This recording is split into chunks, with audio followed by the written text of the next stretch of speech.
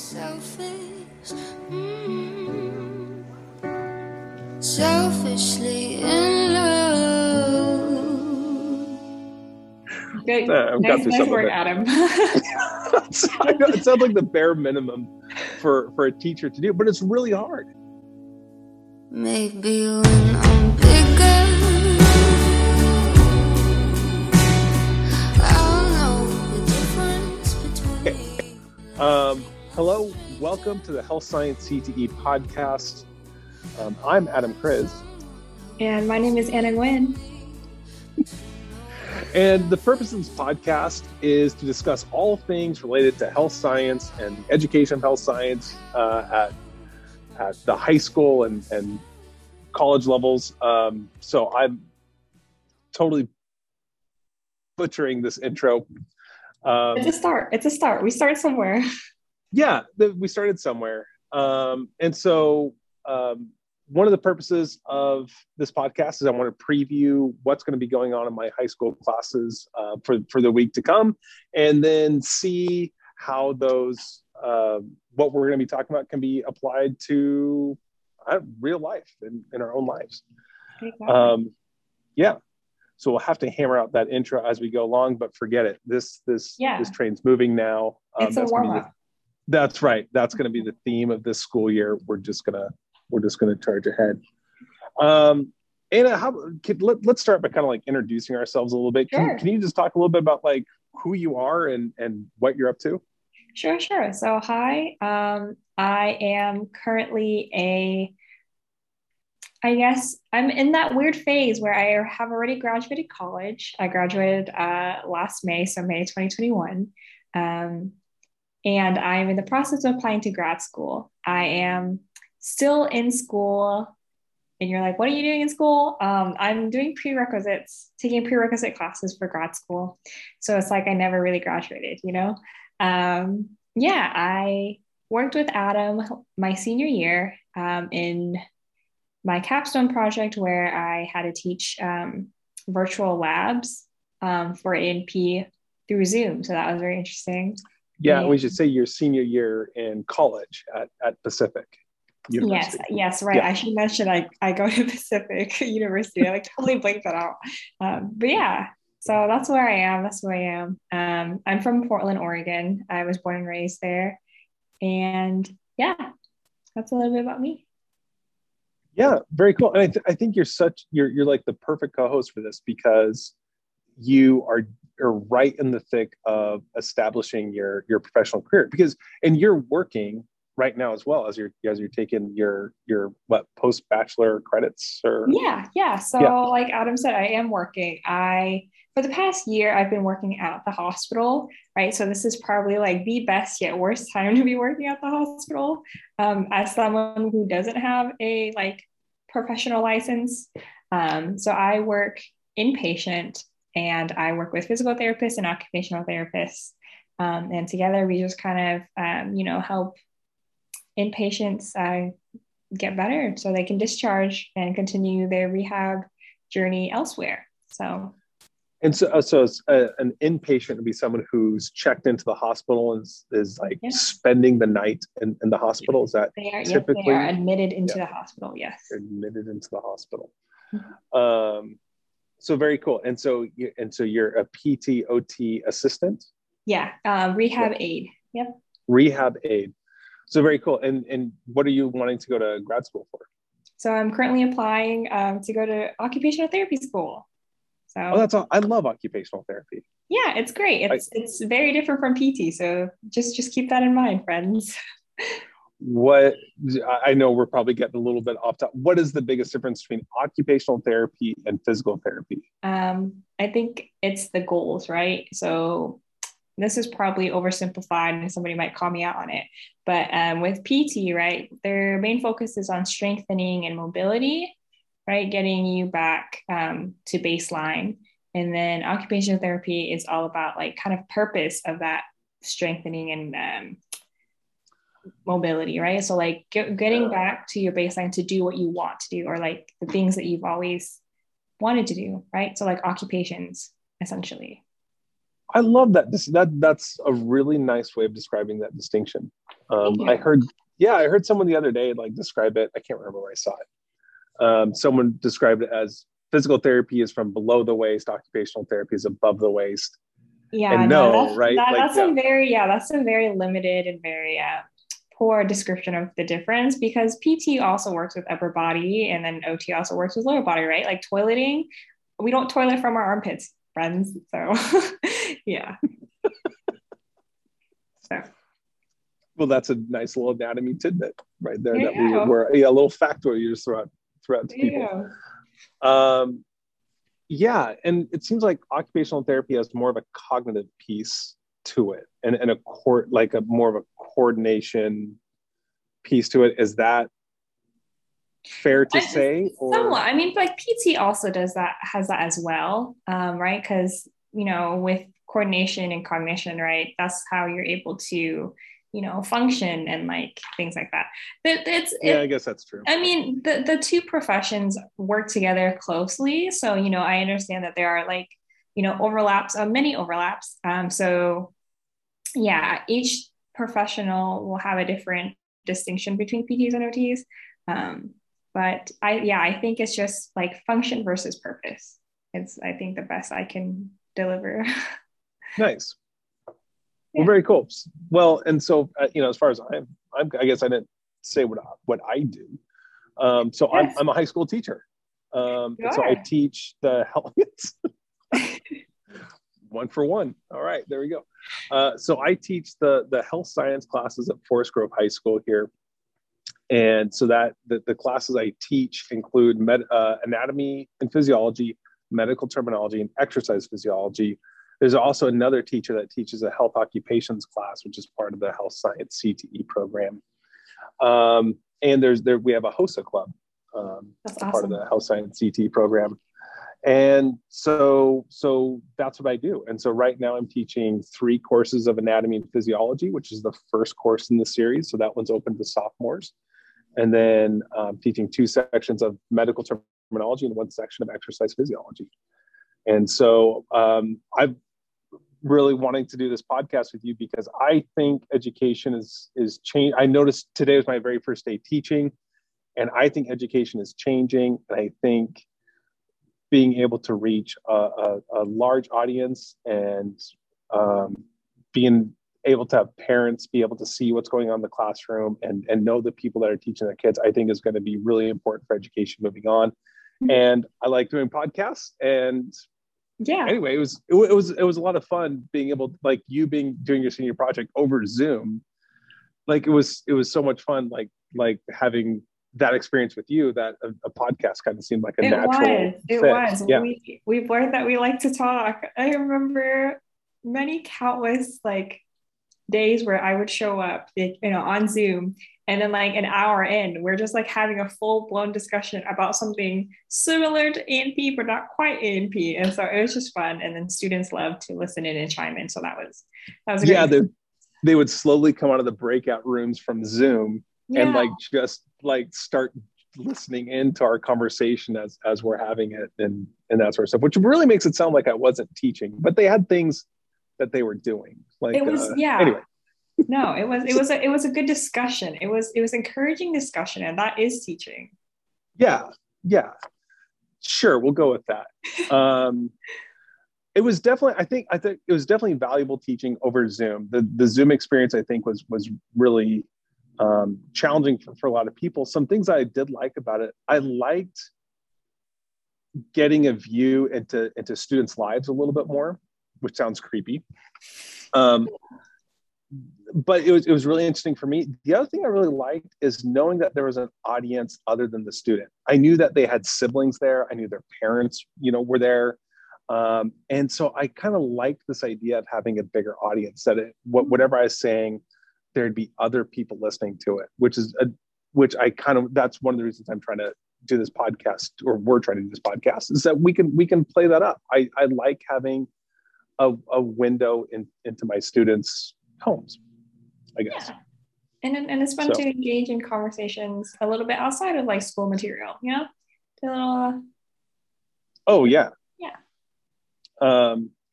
But man, I tried lecturing for the first time, or, like trying to teach today for the first time. It's the first day of school. And so I just had like these goofy lectures. And my only goals were to make sure students could get on the website, can they sign in and take the quiz? And then I was just going to practice lecturing because I haven't done it in a really long time. It's really hard.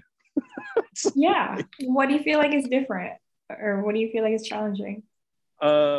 There's a couple of things that I normally feel at the beginning of the school year where just being physically, it's physically effortful to stand and project your voice for 3 90-minute blocks.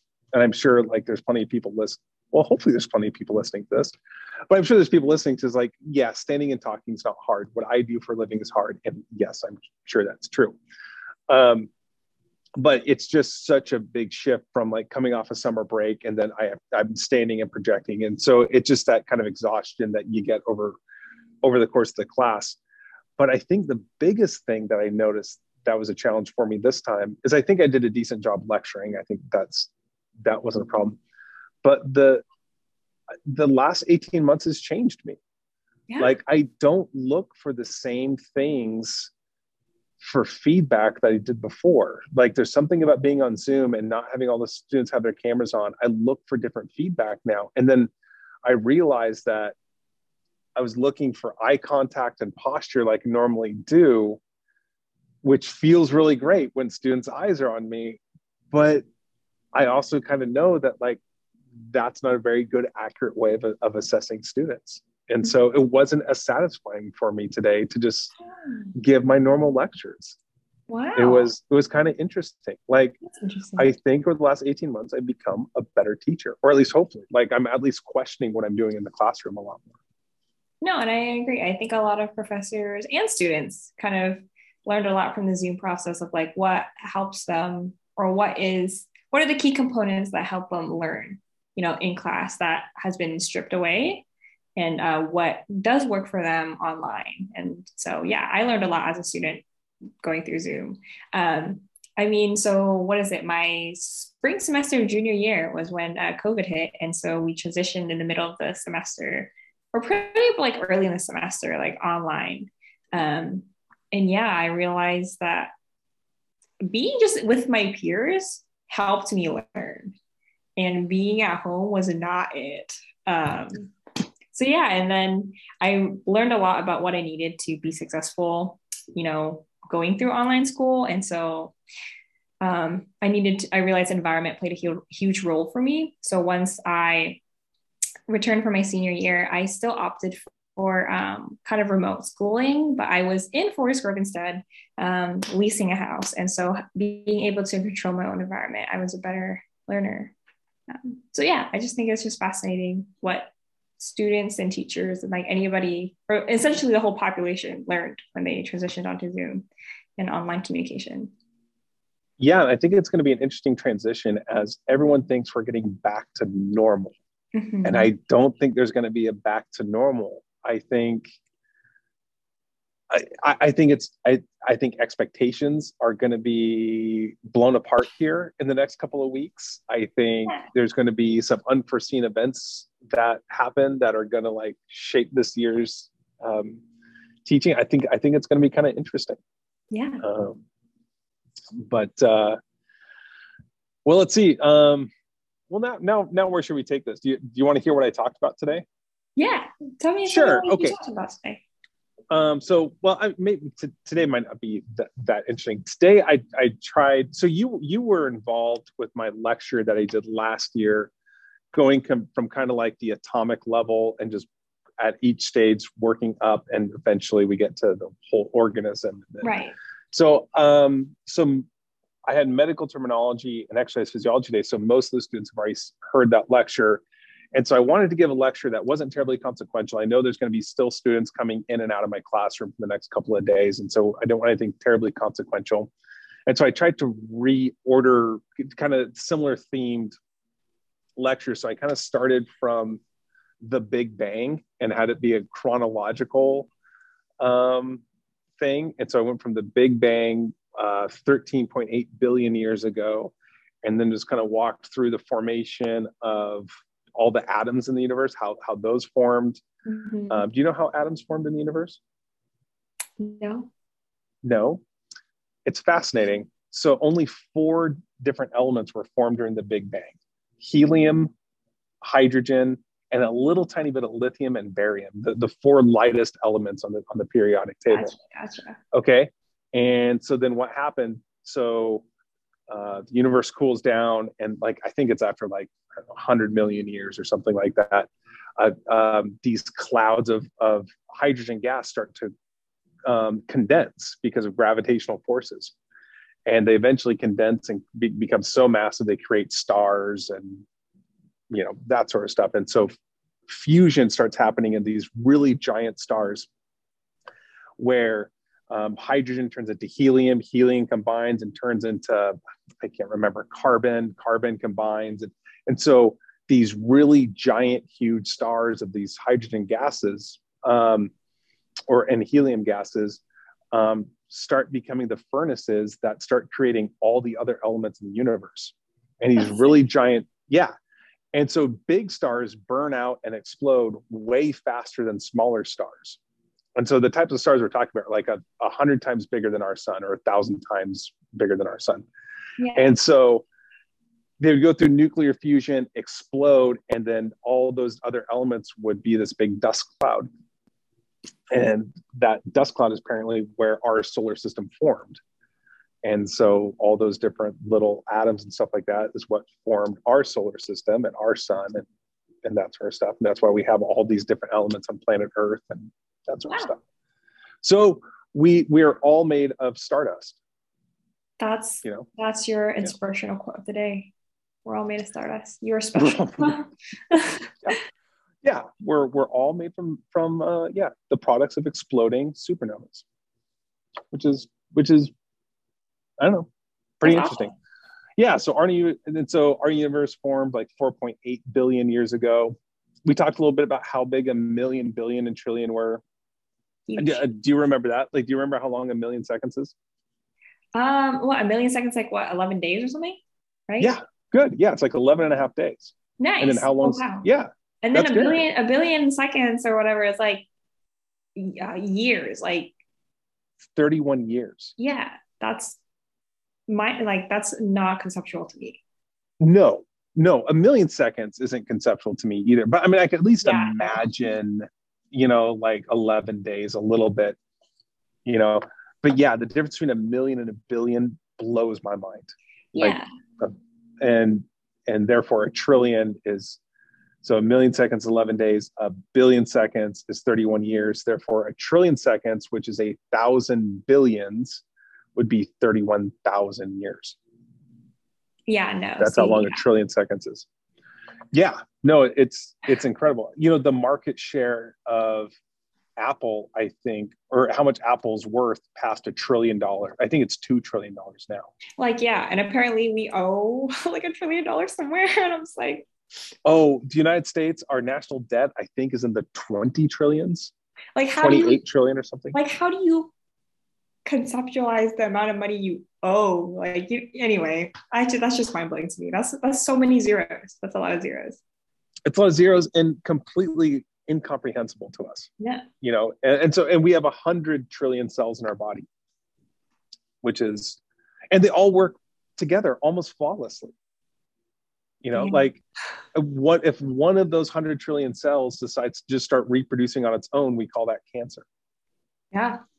Right. And so all those 100 trillion cells are working together flawlessly to keep us moving and being here. And it's incredible. So anyway, that's kind of what we talked about today in medical terminology, and then exercise physiologists talked about these like cognitive biases that we have, and kind of messed around with that. That was at the end of the day. I think students were tired. I was tired. You're like, I'm ready to go. Yeah. And then tomorrow I have just anatomy classes, and we're just going to talk about, go from atoms all the way up through the human body system and beyond and stuff like that. So, and see if they can log in and take a quiz.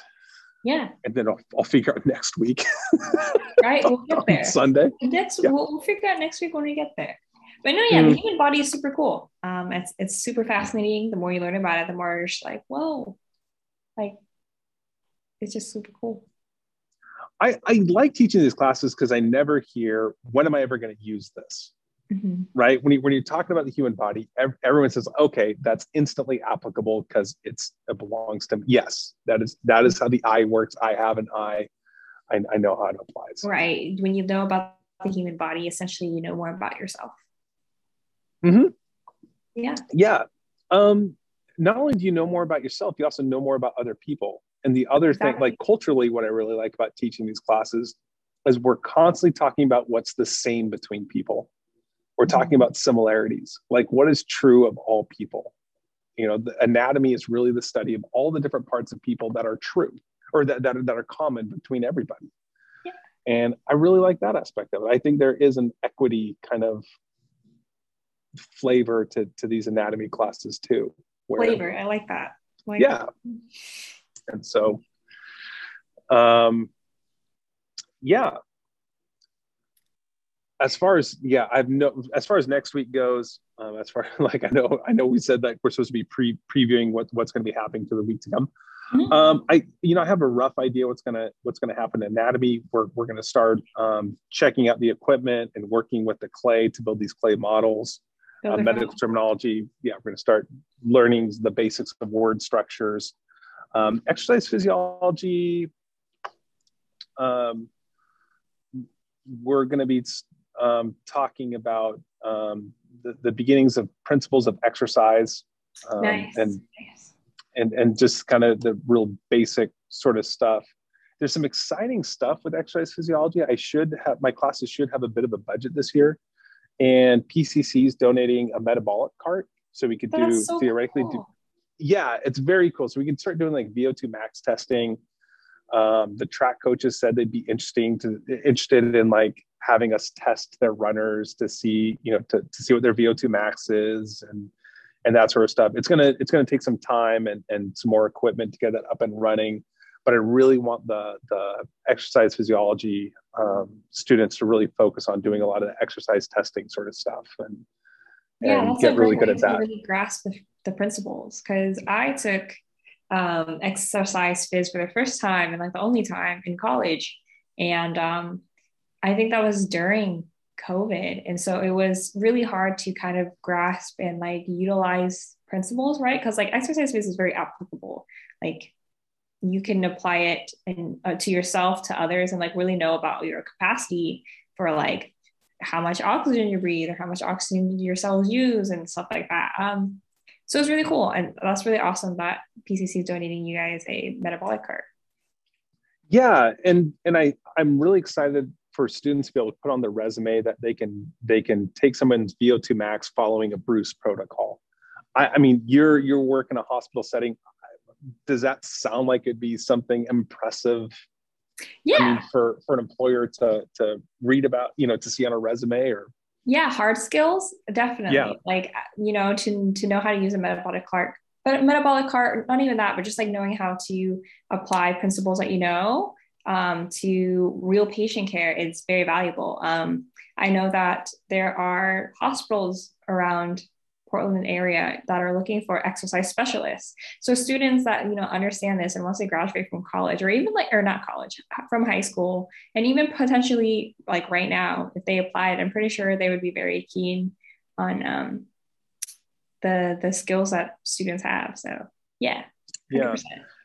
Yeah. I wonder if you even just help students like apply and get scholarships or get into the school that they want. If just little stuff like that will kind of make them stand out on different applications and that sort of stuff. Yeah, no, seriously.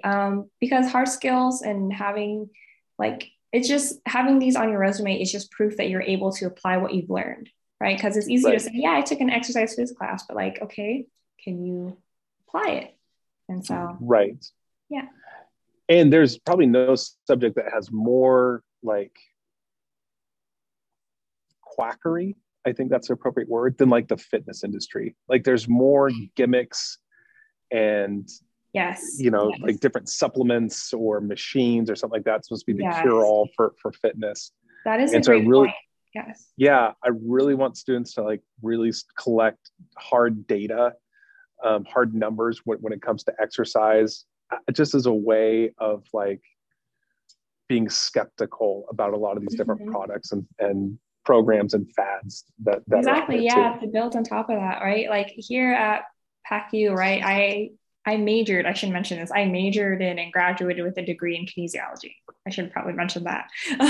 And yeah, like in kinesiology, well, at the time, it's just called exercise science. But we looked at, psychosocial factors involved in exercising. We talked about nutrition and like, the fad diets that happen. And I have a peer who did his entire senior project on, where he wrote a meta-analysis on workout like proteins, like supplements, and does whey protein actually, according to data, help with building muscle? What about creatine and things like that? So yeah, I think that's awesome. Like that you Well, what mentioned did that he paper. find? That's a You great got me. question. You got me hooked. That's a great question. I think learning from my nutrition professor, she said that creatine definitely has data and case studies that support that it does help build muscle, and then all the other ones don't. So as of right now, creatine is should be your go-to, but don't take it from me. Obviously, do your research. My friend, I didn't ask him because Looks like we have in our first advanced guest. anatomy. Yeah, honestly, I can just call him.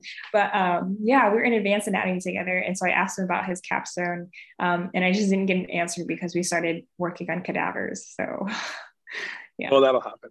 yeah, it'll happen. But Dead bodies get in the way sometimes. sometimes, yeah, sometimes dead bodies do get in the way of things.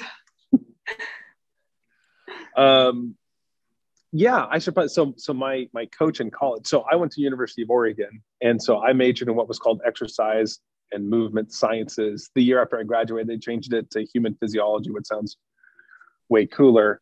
And then went to graduate school at U of O for cardiac rehab, and so I became a clinical exercise physiologist and got certified through the American College of Sports Medicine. And then I figured out I didn't like hospitals and became a teacher. It happens. Yeah, that's what people tell me. And so, but when I was at University of Oregon, I was on the track team as a hammer thrower. And so my coach, who was a pretty knowledgeable guy, he recommended taking creatine. This is when I was out of college. And he was telling me that they figured out, and I don't know if this is necessarily true. They figured out that creatine would help because it was a byproduct of people taking steroids. And so as people took steroids, they noticed their creatine phosphate levels increased. And so they said, well, what if we just leave out the steroids with all the side effects and just use the creatine phosphate? So Good, nice to know. I didn't know that.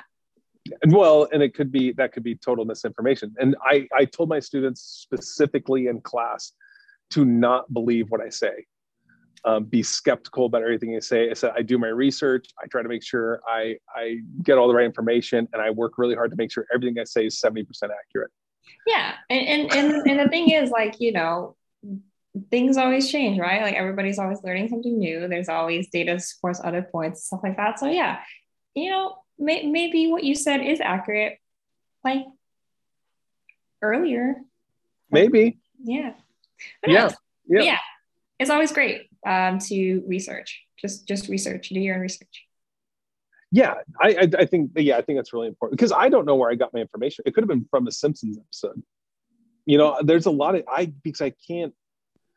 I've been saying the same thing so many times throughout the years and teaching the same things. I can't remember where I originally learned the thing, and did it just worm its way into, from speculation in my brain to just solid fact and stuff like that. So, yeah. And so one of the things I've done over the last year was I kind of really tried to go through all the stuff that I teach and see if it actually is factual.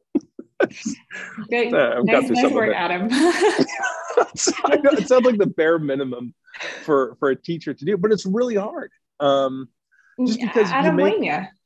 yeah, because you make lecture slides from, I used lecture slides from 5 years ago that I very well could have copied from someone else who made them 15 years ago. And Mhm.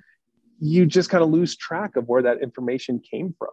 And it's probably Right, close right. enough, but I don't want students injecting themselves with, I don't know, horse tranquilizer because they think it's going to clear up their acne or whatever. It's like, that might hit a little too close to home for, A little. Once you said horse, I was like, oh no. yeah. Are you talking about the ivermectin controversy? Yeah. Mhm. Yeah. I don't even know. Yeah. Maybe we should just avoid that. We'll just cut this part out. Or we can just save it for when we talk about the immune system. You know what I mean? Like Yeah, I was that's going to say, I don't even have any comments on it.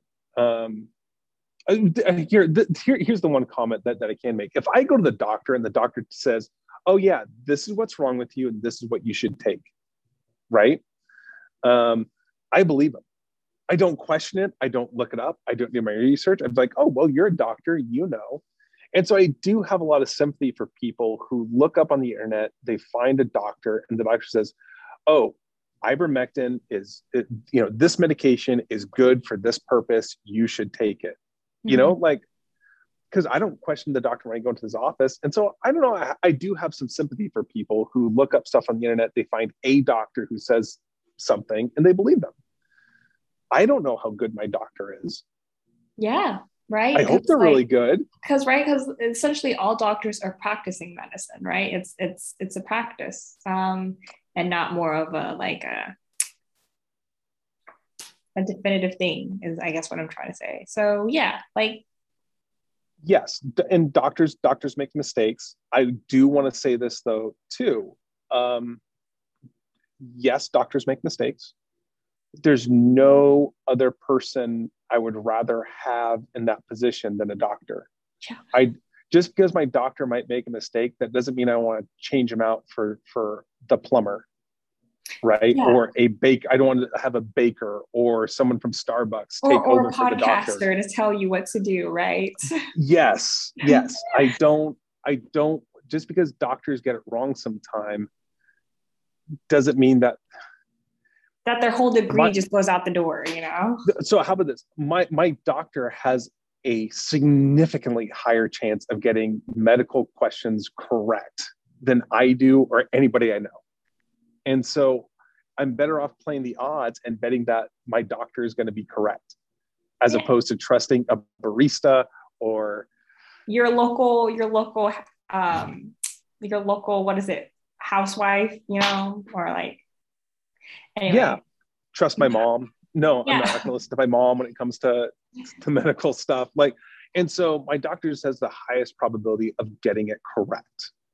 And Yeah. so anyway, I hear that often. It's like, well, doctors get stuff wrong all the time, which could be true. I'm not sure what it means all the time, but Yeah. which could be true. It doesn't mean we shouldn't listen to them.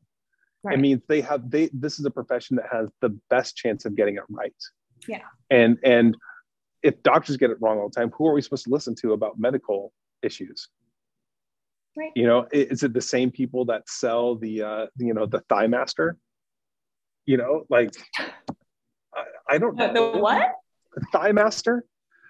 I just know that I think it was Jane Fonda used to sell. It was a exercise thing where okay. you would squeeze your knees. It was okay. basically like this, okay.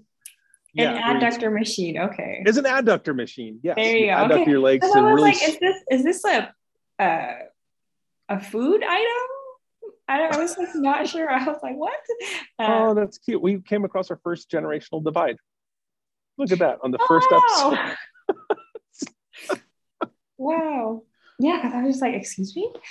But no, I mean, that makes sense. A Thigh Master. Yeah, because there's the Stairmaster. Right. Okay. Stairmaster, right. And so anyway,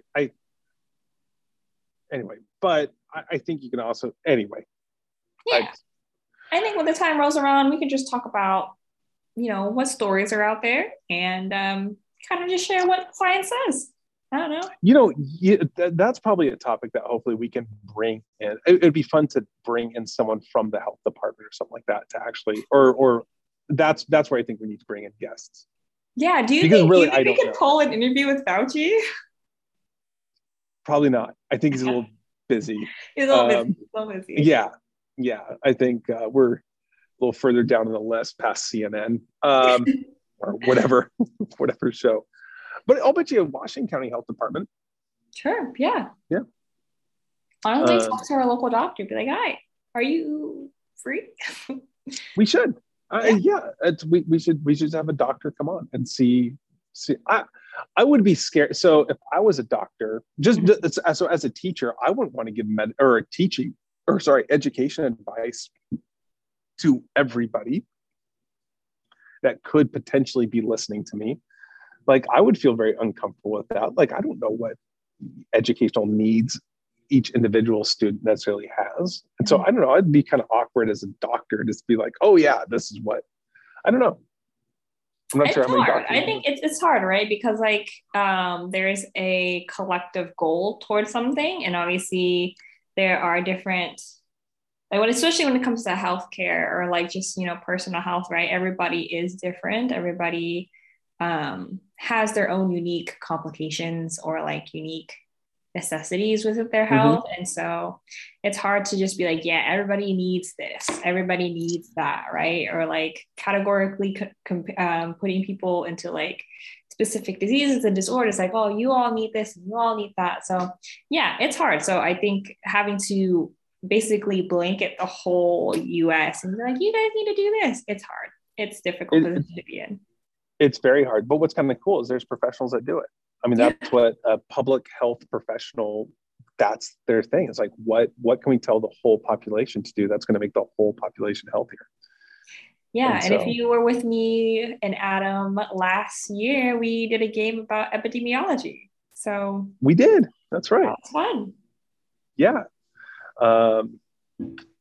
So yeah. And so how this is going to apply what we've been talking about next week, I don't know. I'm going to try this whole year. I'm just going to keep trying to make or get my students to try to think critically about things. And I that's going to be, I just want my students to be very skeptical and really try to think through things and try to assess risks accurately and make predictions accurately and that sort of stuff. So, Adam, I think that's a great thing to consider for our podcast. We should probably think about questions we want to ask and answer, or have your students put questions in for us, and then we'll just spend a whole episode talking about it. Like how to assess risks, like what are risk factors that we can talk about in science? Oh, see, that has been assessing risk and making predictions has been my little pet project for like the last year. Because I don't think we do it in education very well. And so we have a new platform, Adam. Look at that. Look at that. Well, that'll be fun. It'll be fun to see where this goes. Should we, I don't mind keeping this relatively I think this short. Is great. Should we, I think we could shut her down now. Yeah. Are you okay? Yeah. What's that? To anybody that is actually listening, let us know what you look forward to hearing from us. And I'm sure I should say something like you can. So I do have an Instagram. My classes have an Instagram account.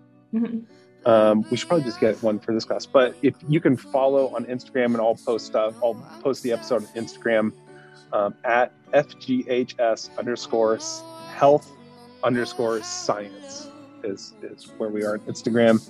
And I don't know. We'll figure everything else out as we go. So thanks for tuning in. I guess we'll nail down the outro too. Yeah. Thanks for listening. We'll see you next time. What are we trying to do this every week? As much as necessary, Adam. Like if some days or if some weeks it's just like there's just no content, that's fine. Maybe we can do a different podcast episode and just talk about something random. Who knows? We'll just probably try it every week. See how it goes. Yeah. Well, roughly weekly. Yeah. We're going to try to do this. And it's going to be awesome.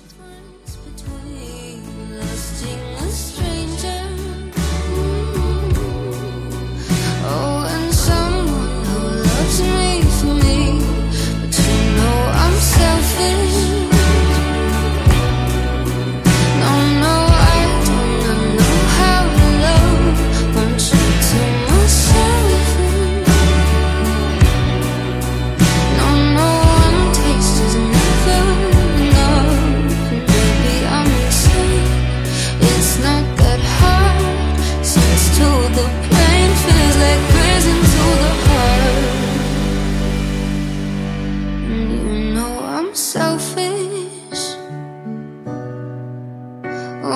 selfishly in love.